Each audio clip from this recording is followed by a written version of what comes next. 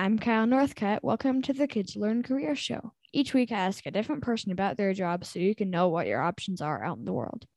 My guest today is Nicole Ekman, a nutritionist. Nicole, welcome to the show. Thanks for having me, Kyle. This is awesome to be here. Thanks for being here. First off, can you tell me what a nutritionist is and what it's like to be one? Sure. I am a registered dietitian nutritionist. So it's a little different than there are different types of nutritionists out there. And so for a registered dietitian, one of the things that I do is help people figure out kind of where their missing links are in their diet and in potentially in their supplements. If they're having any health issues, I help them try to plug in nutrients from food and supplements to feel better. Cool. So, what kinds of things do you actually do day to day at work? So I have a private practice. So I see patients privately. And then I do some group classes also. So I see usually about 6 or 7 people a day. Wow. So, when did you first know you wanted to do this kind of work? Well, I really liked, I didn't know for, it wasn't like I knew when I was your age or anything. I really liked a nutrition class that I took in college.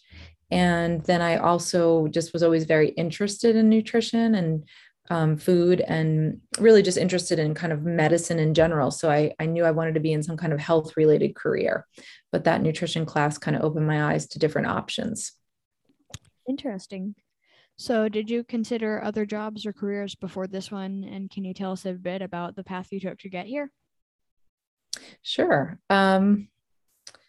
Probably as far as careers before this, like I said, I just always knew I wanted to be in some kind of health related career. So I didn't really I thought it was going to be somewhere between being a um, physician, a physician's assistant, or a registered dietitian. I really wanted to follow more along that holistic route. So I chose the nutrition route above all. Cool. Do you want me to talk about my like the path that I took, meaning like school wise, or is that coming later? That'll come in just a second. Okay, perfect. What do you like most and least about your job?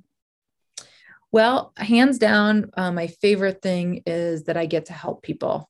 Um, I really love being part of people's journey to a better life and a better health journey to get them feeling good and enjoying their life better.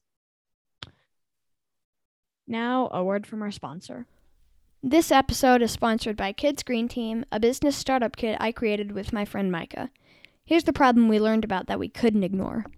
Your city doesn't recycle plastic grocery bags, shipping air pillows, bubble wrap, and other plastic like that. Whether you throw them in the trash yourself or put them in your curbside recycling bin, they're headed for a landfill, or worse, the ocean. But that's where my friend Micah and I come in. We've built an entire course to teach kids like us how to turn this unnecessary waste into a successful business, profitable from month number 1. Check it out at kidsgreenteam.com. Let's do some good together. Okay, now back to the show. What level of education do you have? Was that required for your job or not? Yes, I have a bachelor's degree in bachelor's of science and human nutrition. And so that is required, but then you also are required to do a 1 year, 9 to 12 month internship postgraduate, which is like a graduate program essentially. And that is where you work in the field and learn all the different areas and directions you could go. And you basically get a little taste of a lot of things, and then you can kind of decide where you want to go from there. Cool. So, how much money would someone starting out in your field expect to make, and what's the long-term income potential? Um, like many jobs, that's really dependent on what you choose to do. So, private practice is a higher paying um, area because you charge by the hour for your appointments, but you also everything is on your shoulders. You have to pay your own health insurance, you Mhm. have to pay all your overhead, your offices, if you have any staff. So you have to take all that into account. If you worked in a more conventional setting, which would be something like a hospital or a doctor's office, I think it's probably now, maybe around full-time position, maybe around like $70,000, but I'm not quite sure. Private practice is probably closer to like 80 to 120, just depending on how busy you are and how much you work. Cool.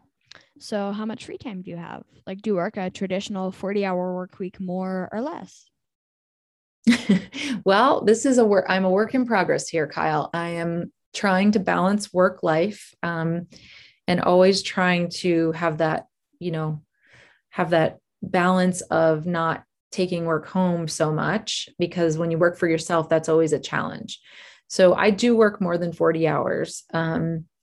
I really don't know exactly how much I work. I have about 35 patient hours a week, and then I have all of my administrative hours and emails and all the other things I do. So I would guess it's closer to 50. Wow. So what advice do you have for young people considering what you do for their job?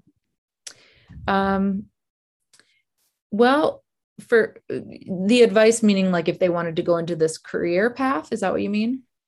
Yeah. Yeah.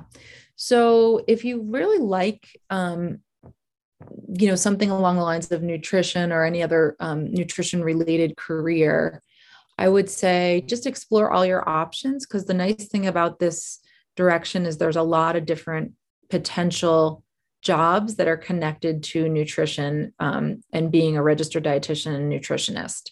You can work in a hospital, you can work in a public health setting, you can work in private practice, you can work in pediatric, you can work in oncology. So you have a lot of specialty options.